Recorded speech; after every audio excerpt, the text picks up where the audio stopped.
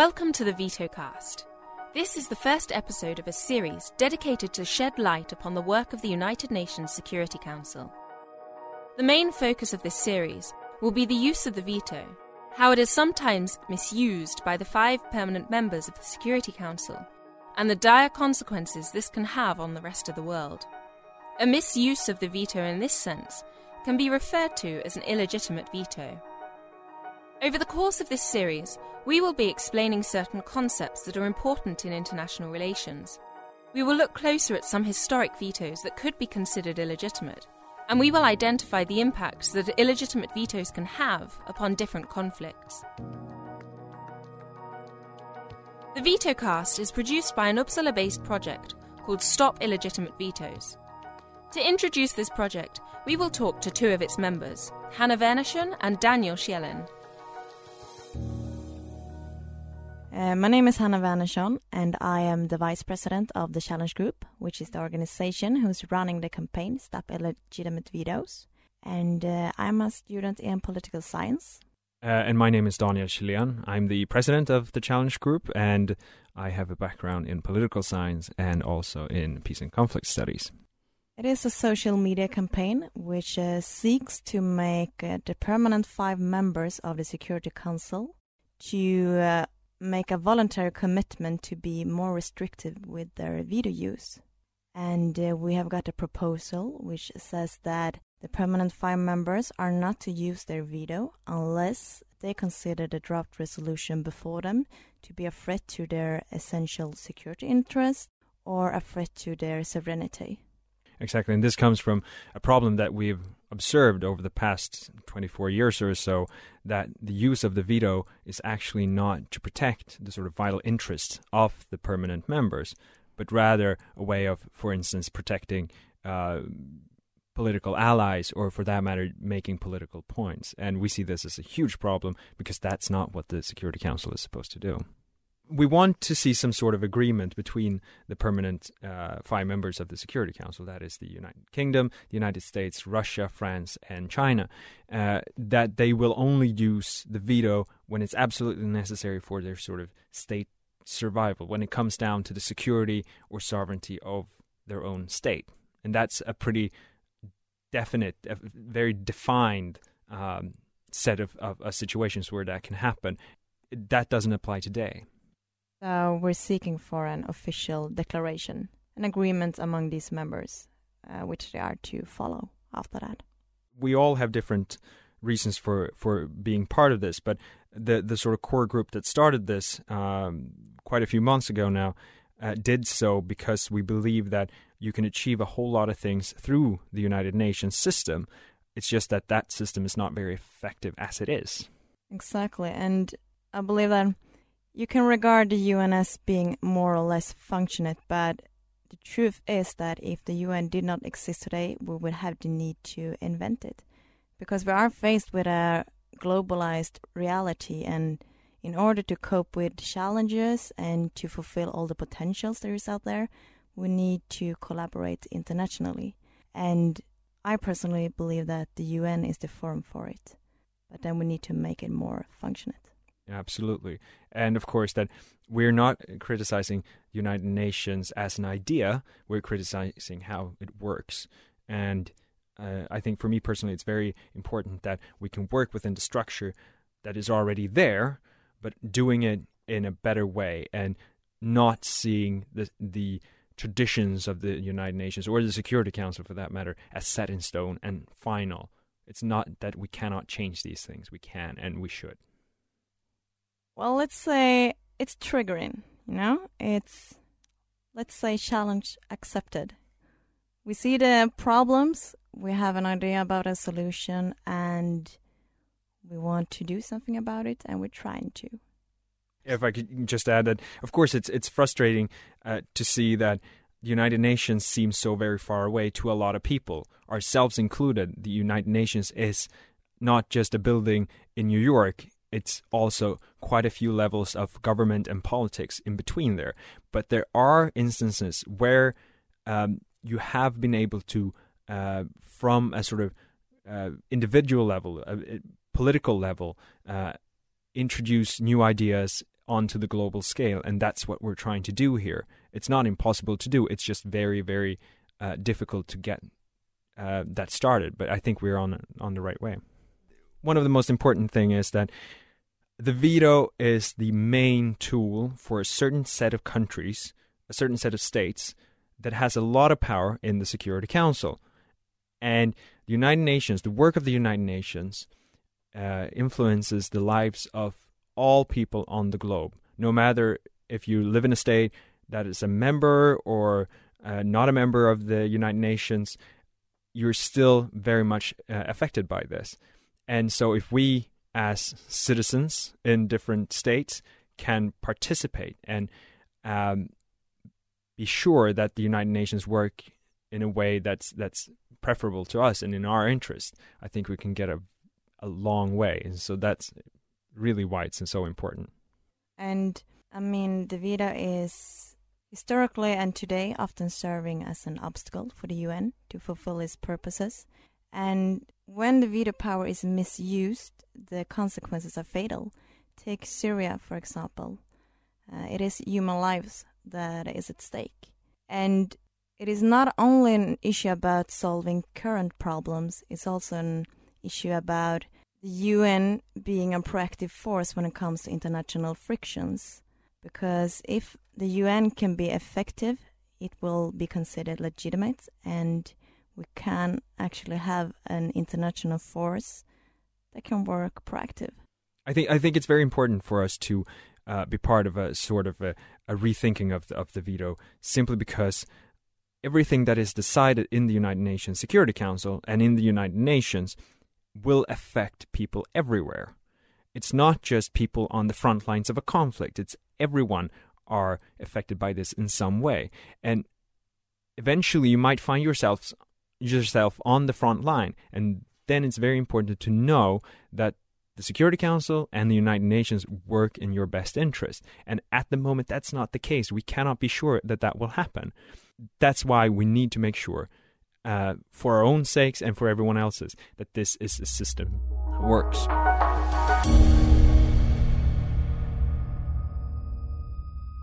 I don't think the problem is the formulation of the veto. The veto is a fact. It's a political and a legal fact.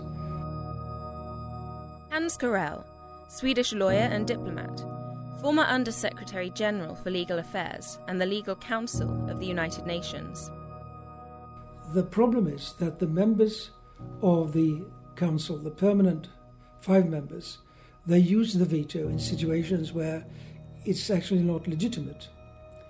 And this is why I think it's so important that member states, but also non-governmental organizations and students around the world analyze this question and send a very, very firm message to the Security Council that they have to do better.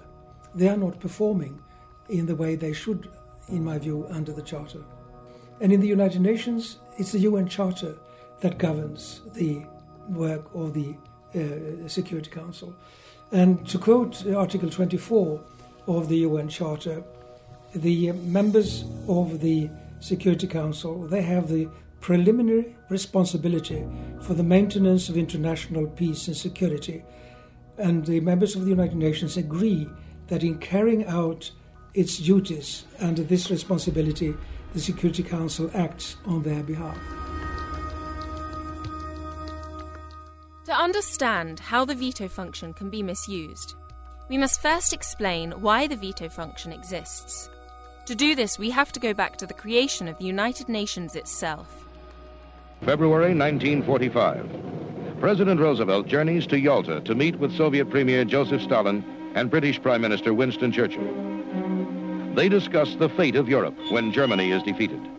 Stalin promises to participate in the formation of a new world organization, the United Nations.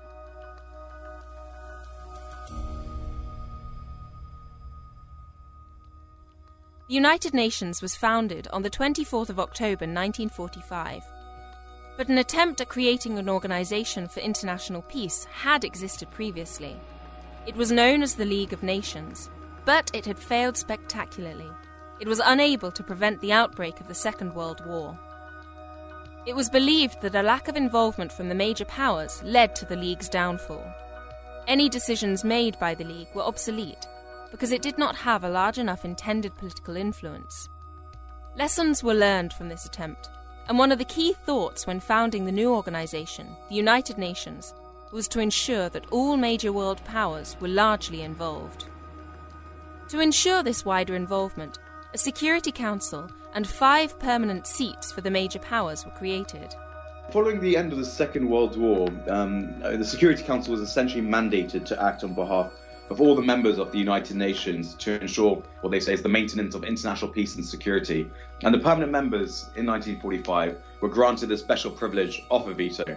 My name is Ryan D'Souza. I'm the Advocacy Officer at the Global Centre for the Responsibility to Protect.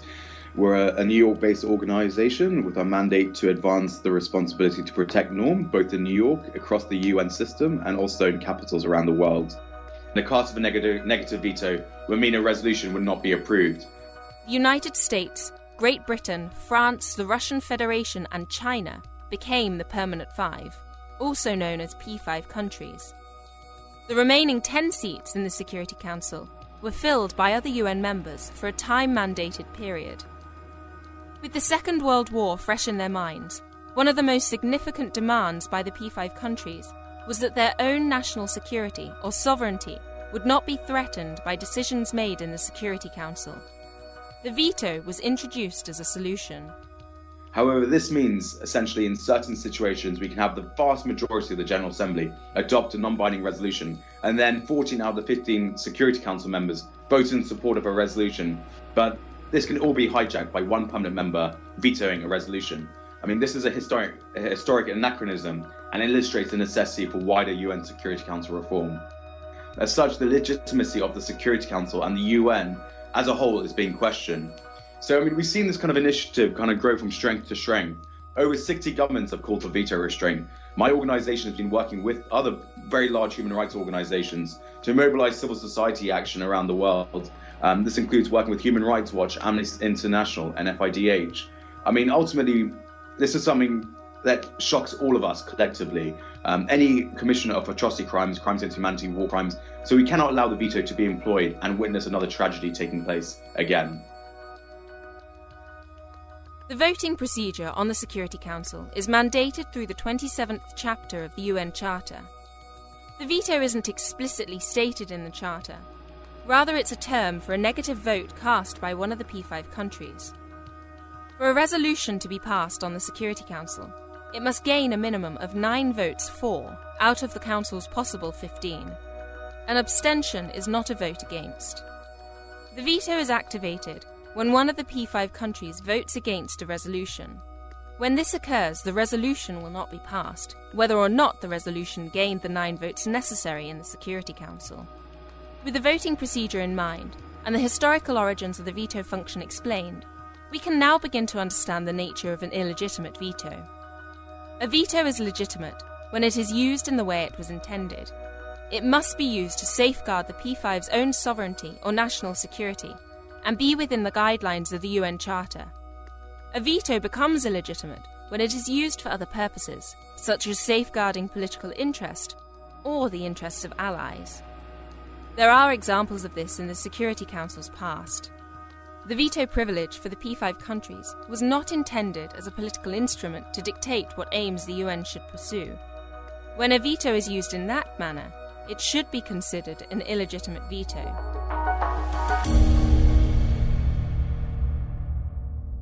The veto is at the very heart of the UN and its functions today. All the various organs and functions and organizations and structures that we find in the UN today can be interlinked to the workings of the Security Council. Exactly. And of course, there are plenty of problems that you can deal with and try to solve within the United Nations. Absolutely. And we recognize that there are plenty, such as the election of the Secretary General, which is coming up next year. But that's also a problem that comes back to the use of the veto. And so many other problems does that as well. So by solving the problem of the veto, or at least enabling a better use of it, we can start looking at the other individual problems. So it's the sort of first step in towards making the United Nations a better organization that works better. I think that at this moment we do have a certain momentum. And I'm not just saying we as in the challenge group, but everyone that's working for some sort of either reform or different set of ideas regarding the use of the veto in the Security Council. There is something called the French Initiative, which is currently running and trying to get something to change. And also with the anniversary of the United Nations that comes up this fall, it's actually 70 years ago that the UN was founded. We can actually start looking at this from an historical perspective and also saying that, well, this worked for 70 years somewhat okay. Now let's try to do it better for the next 70 years. Yeah, and I think right now might actually the best shot in a long time to change this, to change the current order. The French initiative that Daniel mentioned is actually the French government who have declared officially that they are to be more restrictive with their veto, and they are urging all the 4 other members to follow. And right now it's vital that we all engage in this issue and put public pressure on both France in order for them to stick to their promise, and on the 4 other countries in order for them to see no option but to follow. And right now there is a number of like-minded organizations like ours that are working throughout the world to raise this public pressure. So there's some quite intriguing times at the moment. And Hannah is absolutely right when it comes to the public pressure, and it's such a vital part of this, because as much as UN is an international organization, it's not really used to the kind of big political pressure that can come from the citizens that it's meant to protect. Because when we go out to protest a certain political stance, we do so for our national governments. We don't do it to the United Nations, or when we try to petition or something like that. It's very rare that this happens. So we need to put forward a concrete solution, or a suggestion for a solution at least, that can work. And that's what we're trying to do. And I think that pressure from the people that UN is here to protect is going to be what makes or breaks the deal. Because at the end of the day, the UN is us. It's each and every one of us throughout the world, and this is a challenge for everyone. So public pressure is the key. I think there are plenty of things that you can do. You can first and foremost read up on the subject, because this is it's not a difficult subject, but it's a bit complex. There are plenty of players on the international field that's going to do a whole lot to protect their own interests. At the same time, there are more things that you can do that are more sort of concrete. You can, for instance, look at our webpage, which has a lot of information about what we're trying to do, but also the background and things like that. And you'll find that on www.stopillegitimatevetoes.org. You should follow the campaign. You should keep updated. You should get informed, and you should spread the word. Exactly. Showing that we actually care about this, that we're not just completely distracted with other things, that this is something that we care about. And I think that most people do. It's just that it's a tough subject to get into. But once you're in there, you see a whole lot of things that you're never going to regret learning. We return to Hans Corell. We are a generation handing over the world to you. You are now the coming generation. What is it that we are handing over to you? Could we have done better in our generation? And I think that if somebody says this today, that would send a signal to you that when you work now for the future, learn the lessons from the past. In particular, don't make the same mistakes that have been made in the past. Then you could start maybe on a better platform and work with determination in a particular direction. And now with the means of communications we have on the globe, with the internet and so forth, students make contacts over borders, and they go to different universities and they make friends and so forth, and then come to realize that we are all human beings. We can all make friends. Why should we name some of us enemies when we are actually the same generation, have the same hopes for the future, building families also, having children and so forth. Why should we not work in a direction where we can create a world where people can live in dignity, where the human rights are protected? That would be my reflections here for the future. And therefore, since the Security Council is such a crucial element in this equation, because after all, they have this fantastic power that is given to them by the UN Charter. If they administer that power in a manner that the whole world can see that they're actually using the same yardstick when they intervene, then I think the whole climate, and now I don't mean in a literal sense, of the globe would be different. This may all seem very abstract, but it does have practical implications of the work of the Security Council, and very real consequences for international politics. Over the coming weeks, we will explore these implications and consequences in a podcast series that hopes to stop illegitimate vetoes.